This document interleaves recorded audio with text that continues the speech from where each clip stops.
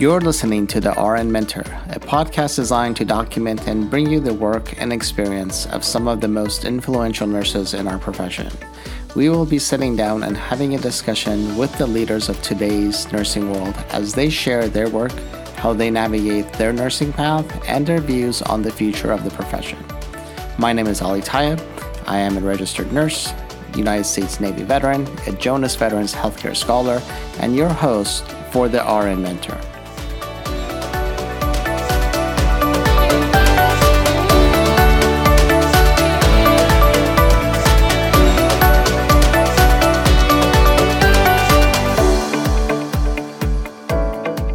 Hello and welcome to another episode of the RN Mentor podcast. I am being joined today by Dr. David Keepnews. Dr. Keepnews is currently Executive Director of the Washington State Nurses Association, a professional association and labor union. He has devoted the past 3 decades of his professional career to advancing the nursing profession as a policy analyst, advocate, educator, and educational administrator.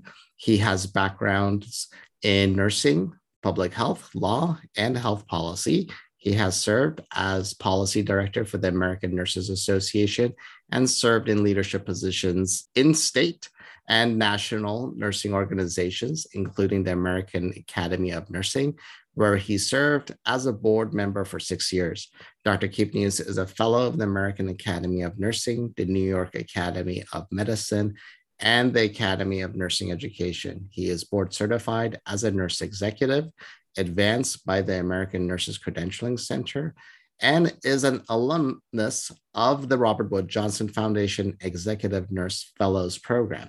He is currently a board member of the Washington Center for Nursing and sits on the board of Children and Adults with Attention Deficit/Hyperactivity Disorder. Welcome to the show, Dr. Keepnews. Thank you. I'm glad to be here. I know you're super busy, so I appreciate you spending a few minutes with me today.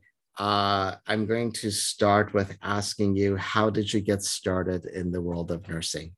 Many years ago. When I graduated high school, I had no idea what I wanted to do when I grew up, even though at that point I thought I was grown up. And sort of started off in college actually as a Latin American studies major, even though I had never been to Latin America, but I was interested in Latin America and liked to practice my Spanish, but sort of realized that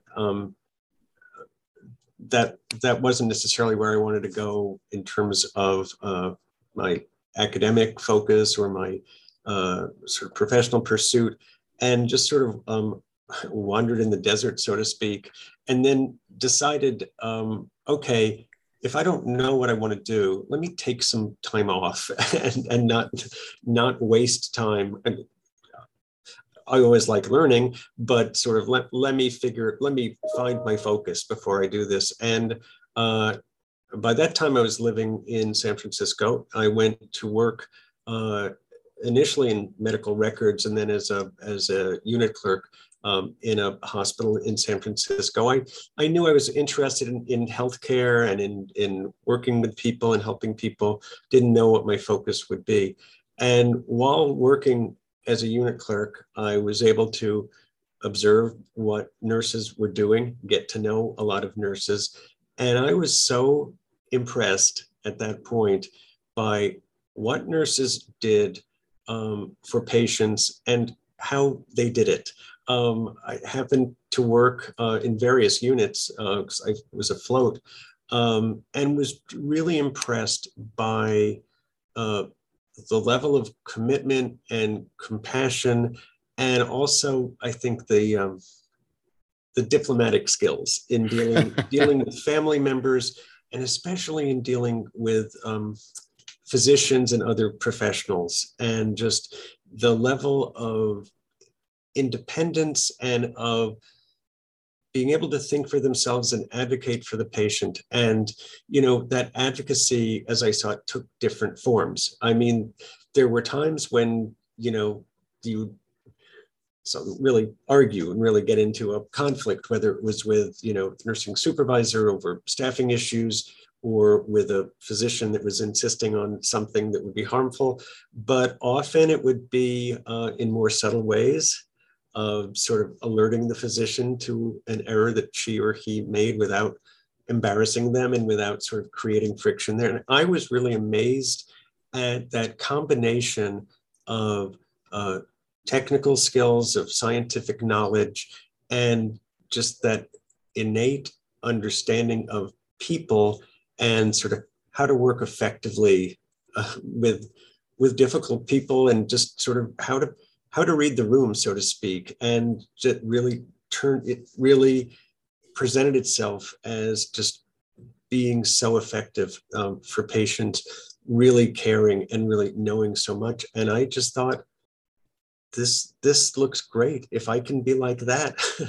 that's what I want to do. And so I applied to nursing school and went and continued actually working per diem as a unit clerk for most of that time, which was a great combination because most of the nurses by then knew me, so they were really supportive. They also made sure that I was warned about some of the things that I'd encounter in nursing, but also really eager to teach me, to sort of just to keep me alert as to things that were going on. So anyway, that's a very long answer, but that's how I first got into nursing. That's awesome. Now, did you go to, what kind of program did you go into? Was it a 4-year program, or? It was a traditional 4-year program. During my previous time in school, I hadn't completed a degree, and in those days we didn't have advanced accelerated rather Right. second degree programs. So it was a 4-year program. I had to start from the beginning as a freshman at my advanced age at that time of 23. It's actually funny because at that time faculty would sort of identify me as an adult learner, and I was one of the older students in my class at age 23. It seemed to people who are coming into nursing now that probably seems very odd, because I now see a wide range of ages and experience of people coming into nursing. But in those days and at that particular school, it was mainly a traditional group of people starting right after high school, primarily female. I think I was out of a class. It was a very large class of maybe 150 people, and I think there were 5 men. So, things have changed a lot, but yeah, so I did that. I was able to take a lighter load later on because a lot of the courses I'd taken before were electives, but yeah, I did a 4-year program. That's great. I think I want to say by the time I got into nursing program, I think I want to say I was like 31, because I had been in the service before I got out and went back to school. And it's a different animal going to school as an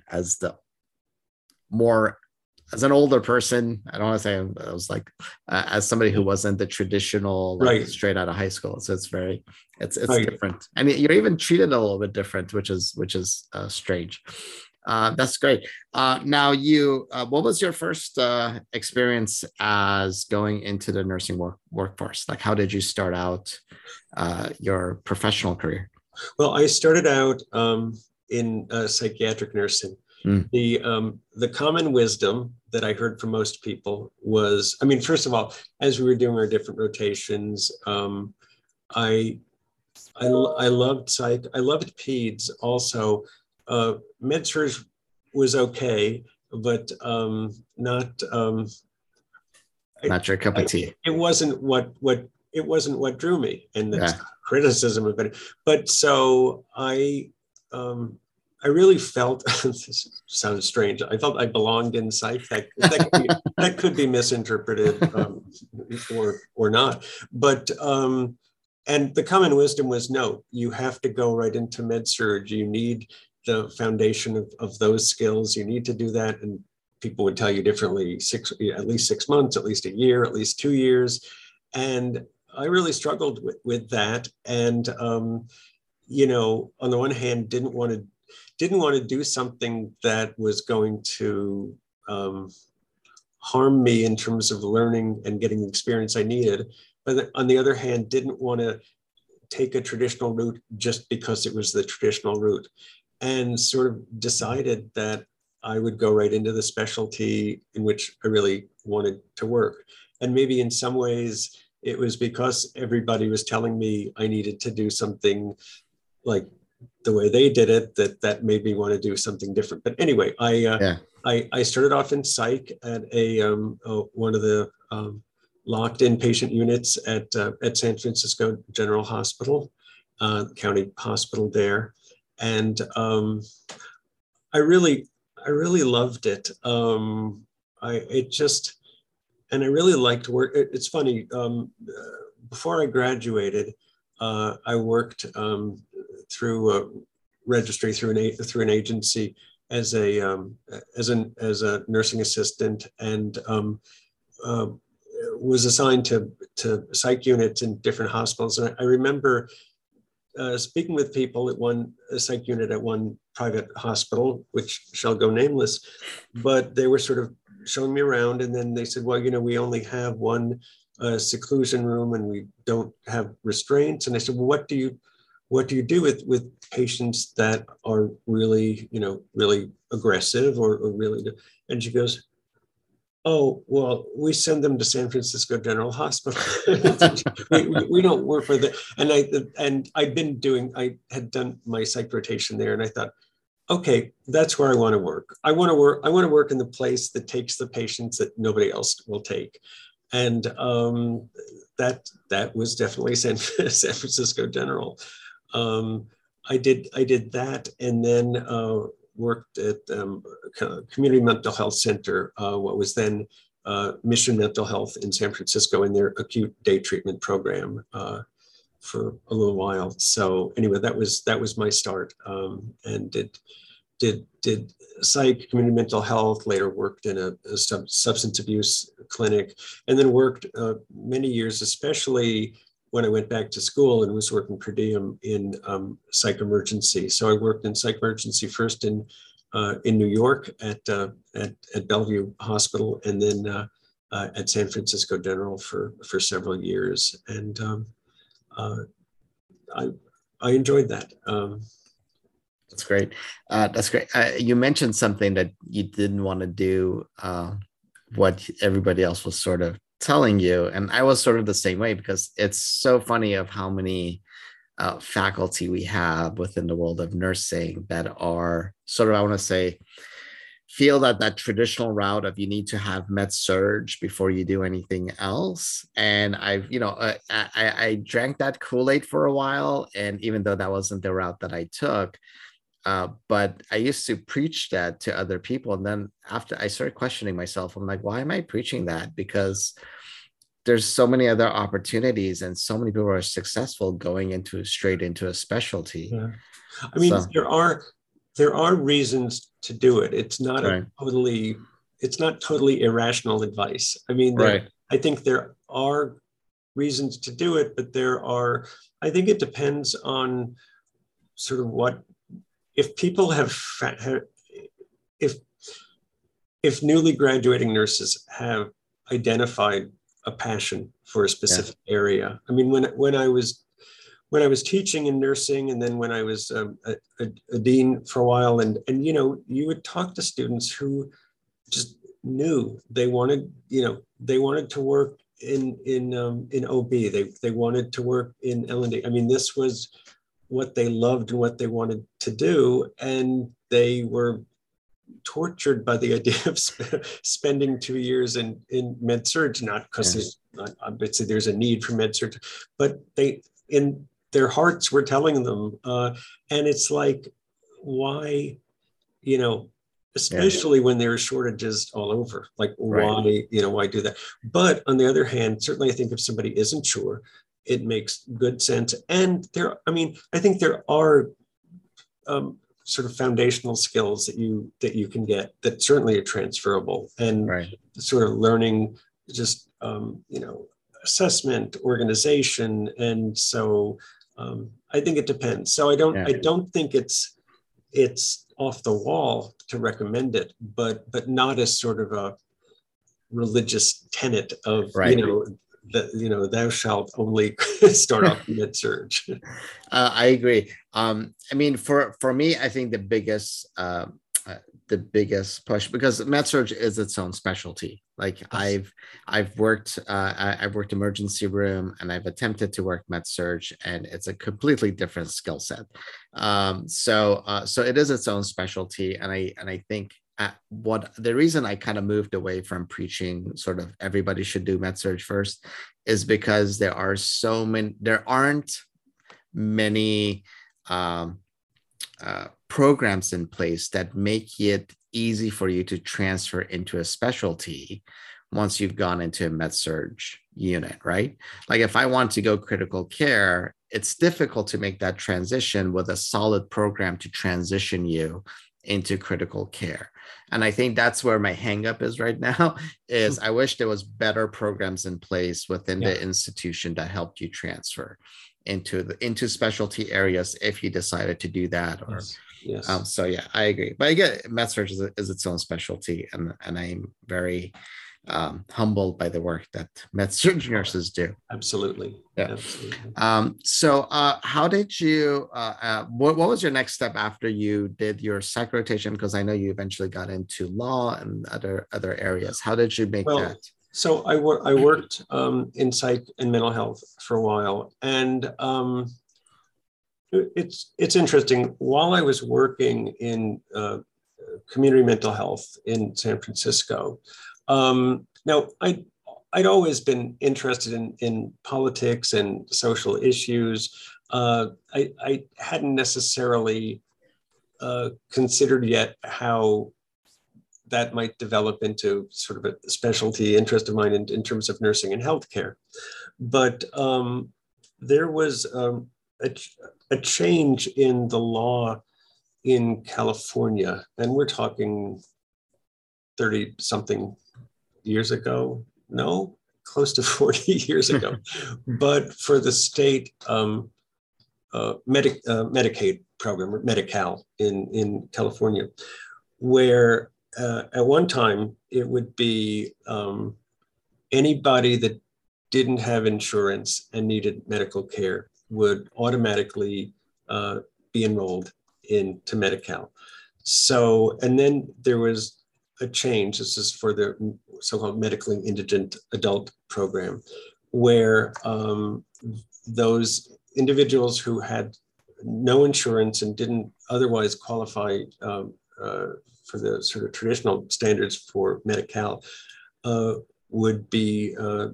only be hospitalized at their county facility.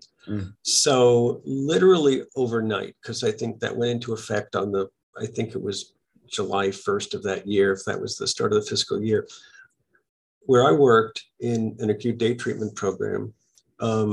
If we had a patient who needed to be hospitalized, because it was really more like either a transitional program sort of for people who didn't need a hospitalization but needed some structured program, but it was also an alternative to hospitalization for people who might be acute but not in need of hospitalization. And sometimes it turns out that those folks did. I mean, you sort of try them on this outpatient basis, and so it was not unheard of that we would have to send patients to be evaluated at psych emergency, and then if they needed to be hospitalized,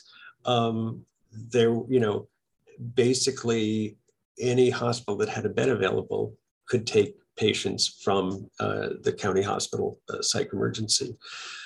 So with this change in the law, the patients, and not just our patients, but any patients who showed up to psych emergency and needed hospitalization, if they didn't have insurance, including if they didn't have current Medicaid or Medi-Cal, they could only be hospitalized at that hospital. Now, at the time, I think there were 4 inpatient units, so there were a lot of beds, but the beds would fill up. And then those patients would spend days and sometimes several days waiting around in a relatively small psych emergency room.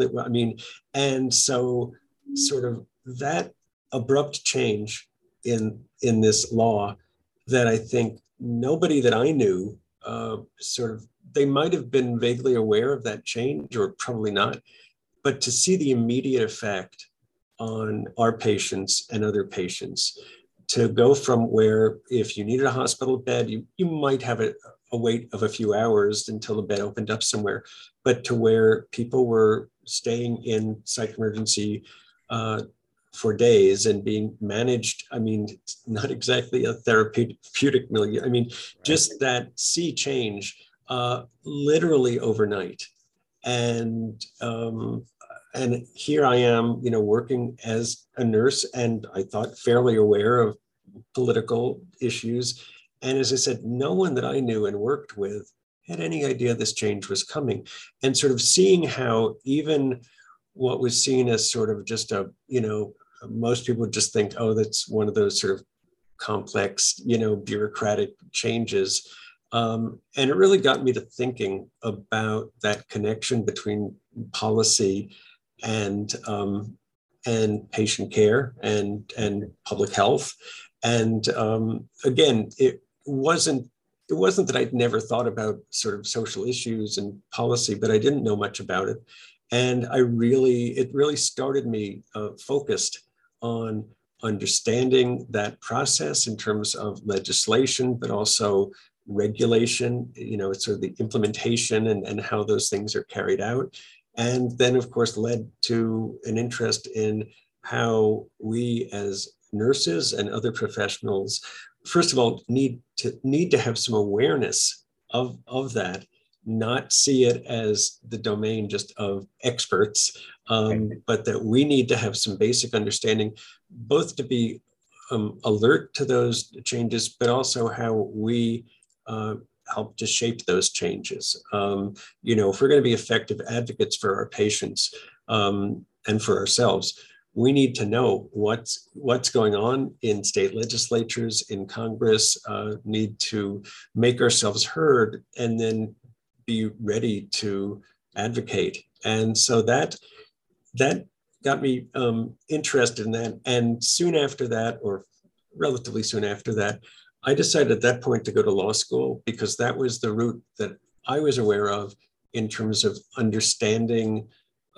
laws, policies, the legal system, and the impact on patient care. So that was sort of my entree into that.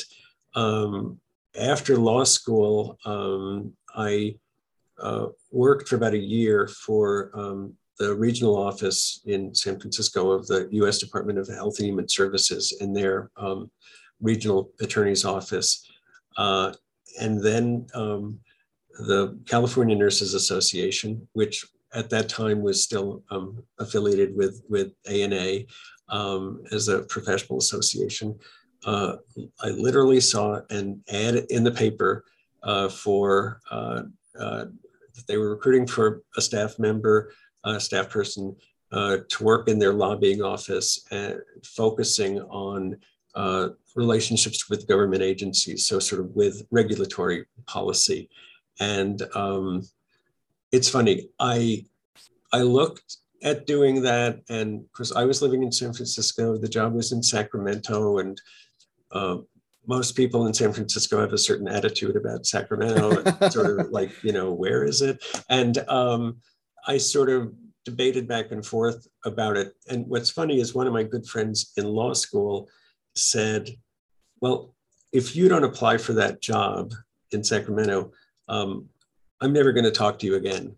And I said, well, really? That's like, I mean, he didn't literally mean it, but he said, don't you remember on like the first day of law school when we met, and you said that I said, when people said, well, what do you plan to do when you finish? And I said, well, I'm not sure if I'm really going to, spend my career practicing as a lawyer. And they said, well, like, what else would you do? And I apparently said, because he said that I said, I don't know, maybe I'll go work as a lobbyist for the Nurses Association. So he said this was, so I said, okay, if I said it, then anyway, so that was sort of my entree into into health policy for nursing. So it was really working and advocating before the different health agencies, the Board of Registered Nursing, other government agencies that had an impact on health and on nursing. That's great. It's not a path that too many. I know. I want to say I know like 5 or 6 people that have taken the path you've taken with the law school, but it's not a path too many nurses take. And it's commendable because it's like sort of a dedication to understanding. Because I work in the veteran community quite a bit, and some of the stuff I read, I have to reach out to a friend of mine who works in the same community, but he's got a law background. And I'm like, what does this mean? Please explain to me what they're saying here. Well, I mean, a couple of things real quickly. One is, I think that route of being a nurse and an attorney, it's certainly becoming more common. I mean, when I started law school, I think, I don't know, I think there were just a relative handful. There was, and there still is, the American Association of Nurse Attorneys, which has continued to grow and I think attract more people. So it's less uncommon than it used to be. But the other thing is, the example that you gave of sort of having, ask an attorney friend, like, what does this mean? This is one thing that I've really been devoted to. I mean, that sort of the ability to translate from sort of bureaucraties into English or whatever right. language someone might prefer. And I think it's a really important skill, but one of the things I've always say, whatever role I've been in, this included, when I was teaching and when I would teach health policy, is like, don't be intimidated by, it's just like we speak in code sometimes because, I remember at one point talking to my brother about my late father, but when he was alive and sort of having some difficulties, and my brother was visiting him, and I said, well, is he ambulatory? And my brother goes, what does that mean? You mean, is he walking? And I said, oh yeah, that's what I meant. And so, just as we sort of have our lingo, it's sort of policymakers and bureaucrats tend to have theirs. But what I also tell people is that don't be intimidated, because often, like, these rules and policies are written in a way, intentionally or not, but I think it's sort of embedded in the culture. They're written in a way that to discourage you from reading them and understanding them, because it sort of belongs to this, insider group. Right. So I really try to sort of demystify that, and I just think try to help make people see that these are accessible, and that, I mean, certainly it makes sense to talk to people with expertise, and if it's not clear, but I really reject the idea that understanding sort of laws, legislation, regulations, policy has to belong only to so-called experts, because I really believe in a more democratic, if you will, approach to that. And that, to me, it's part of empowerment for nurses and for others. And when I used to teach health policy in nursing school, I mean, you would see, well, back when we taught in person and you could see people's reactions, people would start off, many of them very nervous about this stuff. And at the point that they're able to really get it and sort of be able to do that translation in their heads and really understand. I mean, it's exciting to see. And to me, that applies not just with students, but now that I'm in the position that I'm in, with many members, and sort of, again, encouraging people to understand and to be interested, and to recognize that it's not as complicated as people would have you think. Right. And so, yeah. I think my biggest hangup is when it starts getting into some of the, like you said, the terminology. And I'm like, what? So I always am like, is this what I think it means, or am I reading this now? So I think it's important for nurses to, and especially if you're doing advocacy work, to understand what we are supporting or advocating for, especially, and then learning some of that language. So very important. But that's not where you left your career. You went on and got your PhD, and you've been in academia. How did you maneuver through those? So when I worked for CNA, for the California Nurses Association, I was there for about 4 years. Position opened up at the American Nurses Association, actually dealing with, again, primarily with regulatory issues. And so initially I was in their government relations office, but some of them were the same issues I dealt with. Actually, one issue that sort of followed me around for much of my career was reimbursement for advanced practice nurses. And I did a lot of work on that at CNA, and then did a lot of work on that at ANA. So that was sort of my transition to ANA, and then was in a few different roles. We had the executive director at that time, Jerry Marullo, started an office of policy, because we had people doing work in policy in various ways, certainly a very able lobbying office. And many of the different departments were doing different things that touched on policy. Now, this was a really long time ago. So this was in the early and mid 90s. Initially, when I went there, that was right at the start of the Bill Clinton health reform proposal, which some of your listeners may remember, and others it may be, prehistory. But and one of the things was sort of having everybody on track, and sort of with the same understanding and the same messaging, because the policy environment was changing so quickly. So a lot of what I did was really coordinating sort of policy positions, policy initiatives, and a lot of writing, but really sort of helping to head up that sort of unified effort on policy. And I became more and more aware that really to speak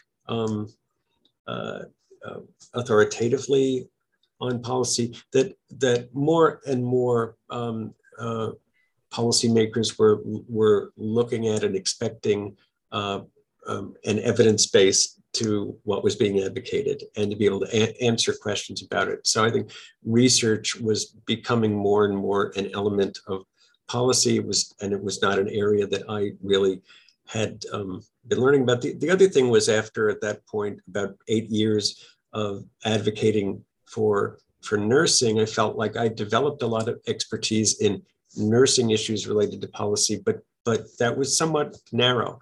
And I wanted a broader understanding of health policy issues. My feeling was, even if I went right back to advocating for nursing, I wanted a broader base of knowledge.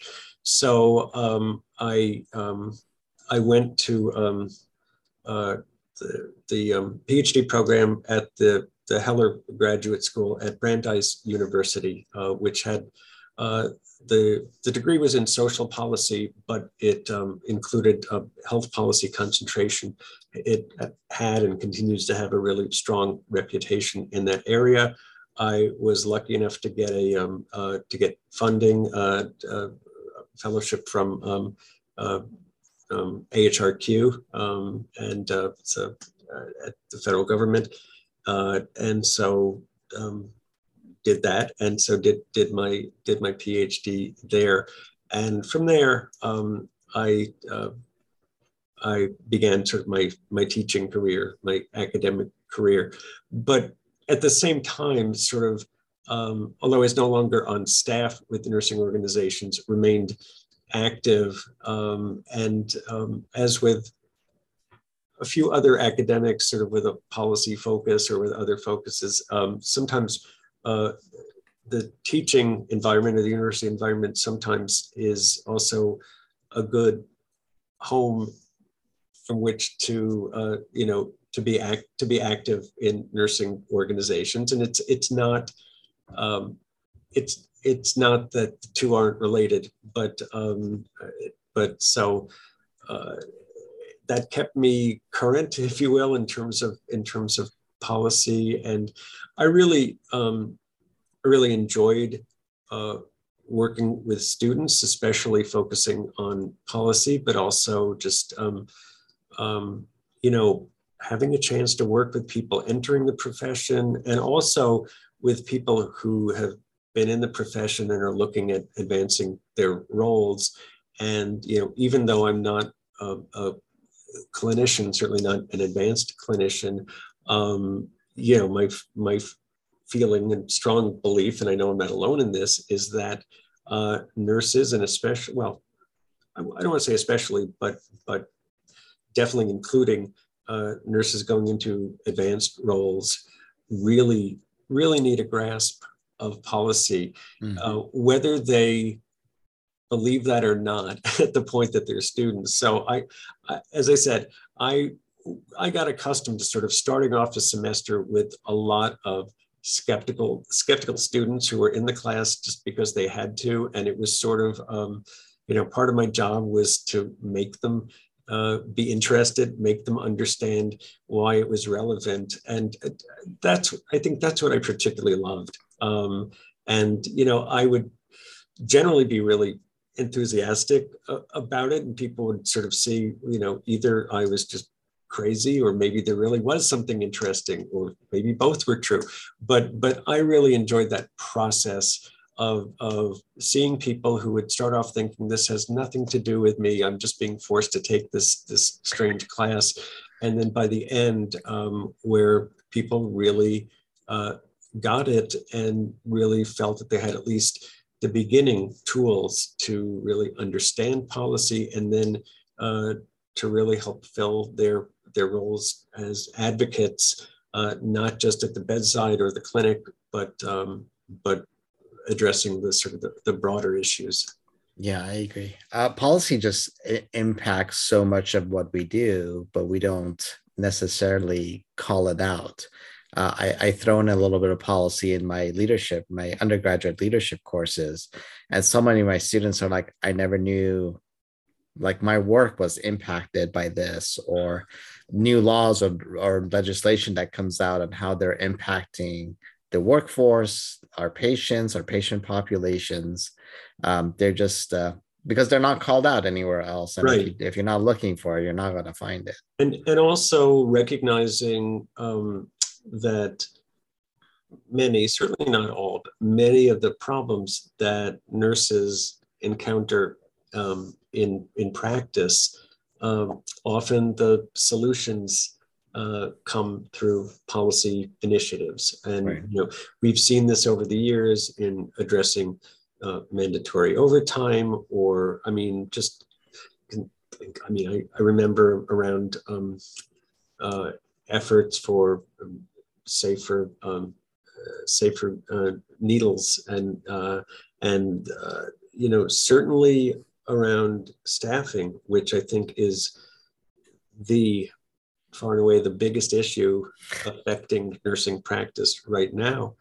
And certainly we have the example of California in terms of staffing ratios.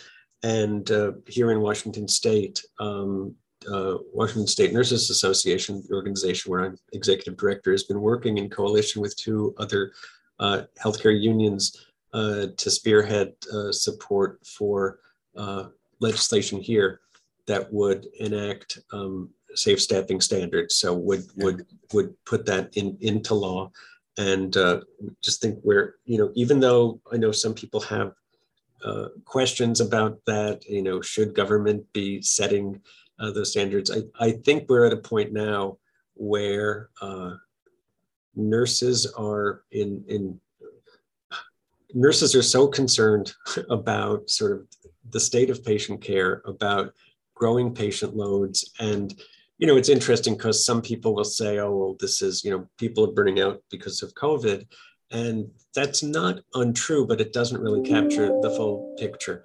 We've seen over the course of years in many hospitals sort of a systematic understaffing, and basically set up the situation so that with this pandemic, sort of you just don't have the reserves to lean on because staffing has been so thin.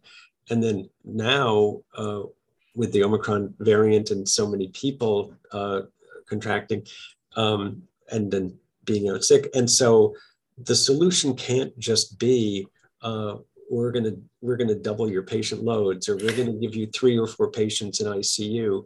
Or one thing I probably should have known, but really just recently became aware of, and I'm sure it's true not just in Washington State, but a real abuse of call time, where I mean, I was used to it just for, units like the OR or some procedural units where it's unpredictable and you may need people to come in. But now in many instances, using call time basically as a substitute for staffing, and just but I mean, basically, even though it's a difficult issue because they're certainly hospitals don't like the idea of mandated standards, but we just think it's come to that. Now, we do already have a law in this state, as a few other states do, of hospitals need to have staffing committees that are half 50% RNs, 50% management, to sort of come up with staffing plans for each unit and each shift. One of the problems is that there are so many loopholes in that law that, including a sort of an exception for emergency situations or emergency circumstances, which many hospitals now have said, well, the pandemic is an emergency. And it's like, well, yes, and maybe for the first few months you needed to sort of, make some adjustments, but 2 years into it, it's a little difficult. But so we're looking at strengthening that. But, if you've got standards in place and, minimum standards, and you've got a mechanism in place like these staffing committees to adjust those upwardly, if based on patient acuity, based on any number of things, I think that can work well. And so it's been interesting to see. I mean, we're just at the start of our legislative session, but so far that's gotten a fairly good reception. We'll see. We're hoping for success on that. But anyway, my point, other than sort of talking about this bill that we're excited about, is that I think that's an example of where problems that are being encountered in practice that can't be resolved on a hospital by hospital or whatever the setting might be basis, right, need broader solutions, and that's where sort of policy and legislation enter into it. Yeah, that's a great point. I feel a little bit vindicated. Actually, I was on the other side of the mic earlier this morning, and I was actually talking about some of the same things you brought up now with staffing issues and how the pandemic has exponentially exacerbated that whole staffing concept. And now that we're so spread thin that you don't have anywhere to go, and it's actually causing a bit of inequities depending if you can afford to pay the travel nursing rates now, whether you can't, and people leaving those community settings to go to the higher paying travel nurse positions, which is, I'm sure, is impacting many community smaller hospitals that can't afford $7,000 to $10,000 a week for travel nursing. So definitely an issue. And one of the things I want to say we sort of saw in California with the staffing ratios is some of the resources went away when the ratios kind of came in place, where LVNs were taken off the units, CNAs were taken off the units. We saw a decrease where at one of the hospitals that I know of, they used to have pharmacists on every floor, and they took all of those away and centralized and decreased those other things that were very much part of it, which made the nursing workload a little bit almost, I want to say, heavier, because all the resources that they were dependent on all of a sudden went away. So it was sort of like okay, you got your ratios, but we're going to take these other resources away, which maybe for Washington, it should be a heads up. Make sure you include those resources as part of the planning. And it's interesting because, and this actually took some discussion, but in working with other unions that represent not just RNs, but other healthcare workers. So there is some attention in the bill to staffing levels for some of the other staff as well. But, part of the problem there is that, if hospitals decide to take away some of those resources, is it a question of, well, they can't afford them now that they're keeping up these ratios, or is it the same reasons why many hospitals have staffed at low levels, that they are trying to, minimize expenses, and for what purpose? Is it because they're going to go bankrupt if they do this, or is it because they want to maintain a certain profit? And as you know, even the nonprofits, it's a business. It's called margin. The other thing I think that we see is this rapid growth in these large national nonprofit chains, and so I don't claim to be a total expert on all of the aspects of this, but it does seem to me sort of, in the old days, there might be conflicts over things like staffing, but the decision makers were generally in the hospital. And so even though there might be conflicts, the CNO and the CEO would know staff, they'd see staff, even if they weren't, they might go up on the floors to see what's going on, but there's a sense of you're all in the same place, and and if you've got some of the overall decision making on budget and finance located at some distant corporate site, which might be a couple thousand miles away, it's very different. And I think it's not just that hospitals run as businesses, and to some extent they need to, but I think the corporatization and sort of where individual hospitals are just one of many, I think takes away a lot of the human element that used to be there. So. Yeah, a lot of those. Having worked in a couple of those, like having the headquarters not be associated, where they are in a building where there's no patient care being provided, and they're dealing with a bunch of just other executives and administrators. It's a different animal. So yeah, I agree. I completely agree. Now, since you are the executive director of a union, how do you see where do you see a lot of organizations sort of have a love-hate relationship with unions, right? Like some hospitals I know for a fact are actively pursue a path of keeping the unions out of the hospitals. Where do you find sort of the middle ground where, because I see benefits in unions. I haven't always been a fan of the unions, but over the years, I've grown to appreciate the work that they do. And where do you see sort of the middle ground where we are working more symbiotically in the systems? Well, I mean, I'm a great believer in collaboration and in people who may have differing interests and different perspectives, at least recognizing common ground. And I think very much for us as we are a union, but also a professional association. And, I think, we just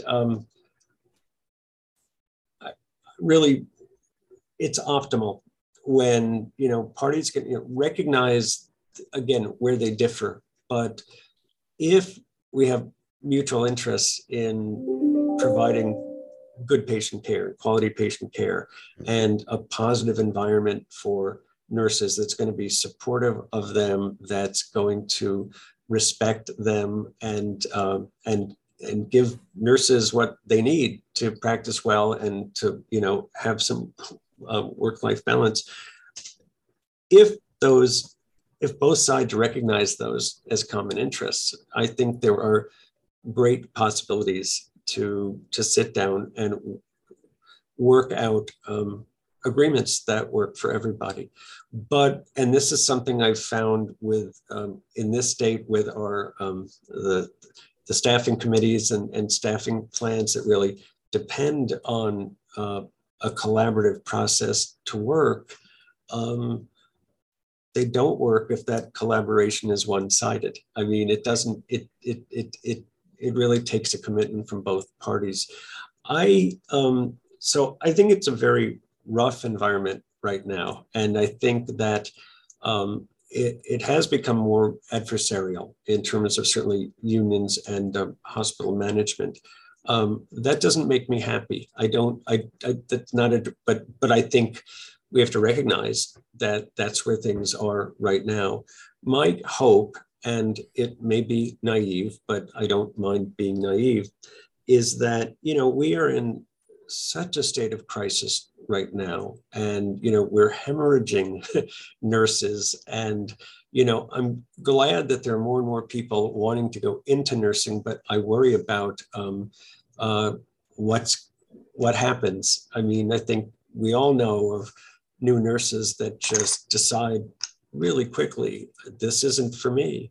And what I'm hoping is that that there can be some changes that recognize that if we're going to have a sustainable healthcare system, particularly in acute care hospitals, but not just, that there has to be some long-range thinking about what keeps nurses able to continue practicing and what kind of environment. I mean, one of the things I see right now is that with the crisis that we're having now is many hospitals making things harder for the nursing staff that they have, like the whole issue of abusing call time, where right. For a lot of nurses, it's like, you may end up working 16, 18 hours and then having to show up the next morning, or this idea that you may get a call at any time. I mean, whether you planned on working on call or not.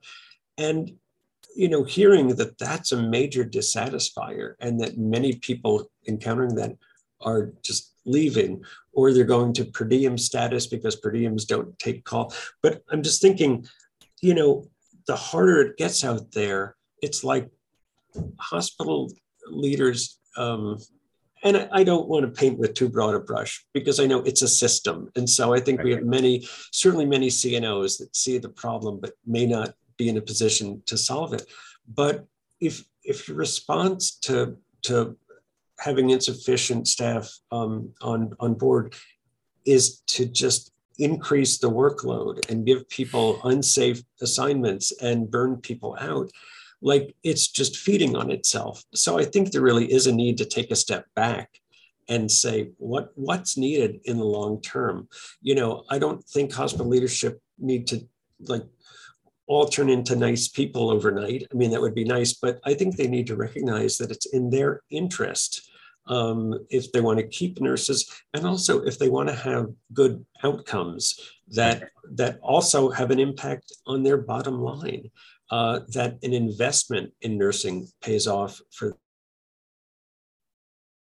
them, are recognizing that. I don't think that's the dominant trend yet, but I just think if this system is going to, there's a lot of changes that need to take place in the system beyond staffing, but if it's going to survive, if it's going to be safe for patients to enter hospitals, got to start taking a different approach. And as I said, I think a lot can be worked out and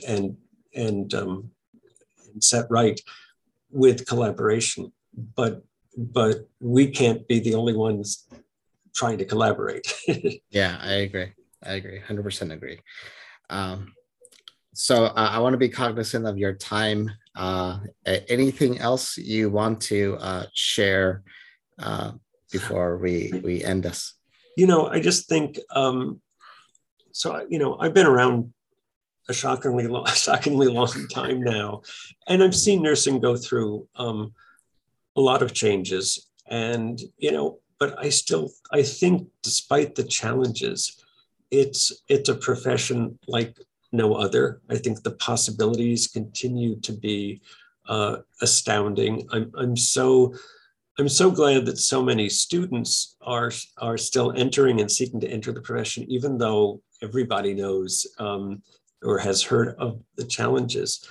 So to me, for those of us that are working in ways and trying to improve the system, trying to improve and advance the profession, I think it's an even heightened responsibility. But I do think that, again, nurses recognizing the power that they do have, and both as deliverers of care, as managers of care, as educators, and effectively using their voices to shape change, that we can't just depend on other folks to do it. And I think that we can continue to set things right and to make this, I think the profession remains attractive despite the problems, but I think it will be even more so. And we can look at long range we need to make this a profession that doesn't burn people out. And I think we can do that. I think the worst thing right now is to give up hope. And we need to recognize the challenges and that we're up to them. And I think that's what I'll end with. That's great. I greatly appreciate the work that you're doing and appreciate your voice in advocating for the profession.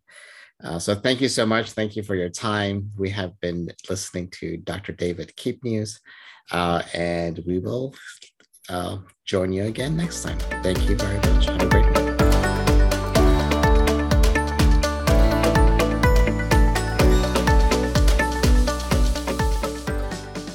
You've been listening to the RN Mentor with your host, Ali Tayeb.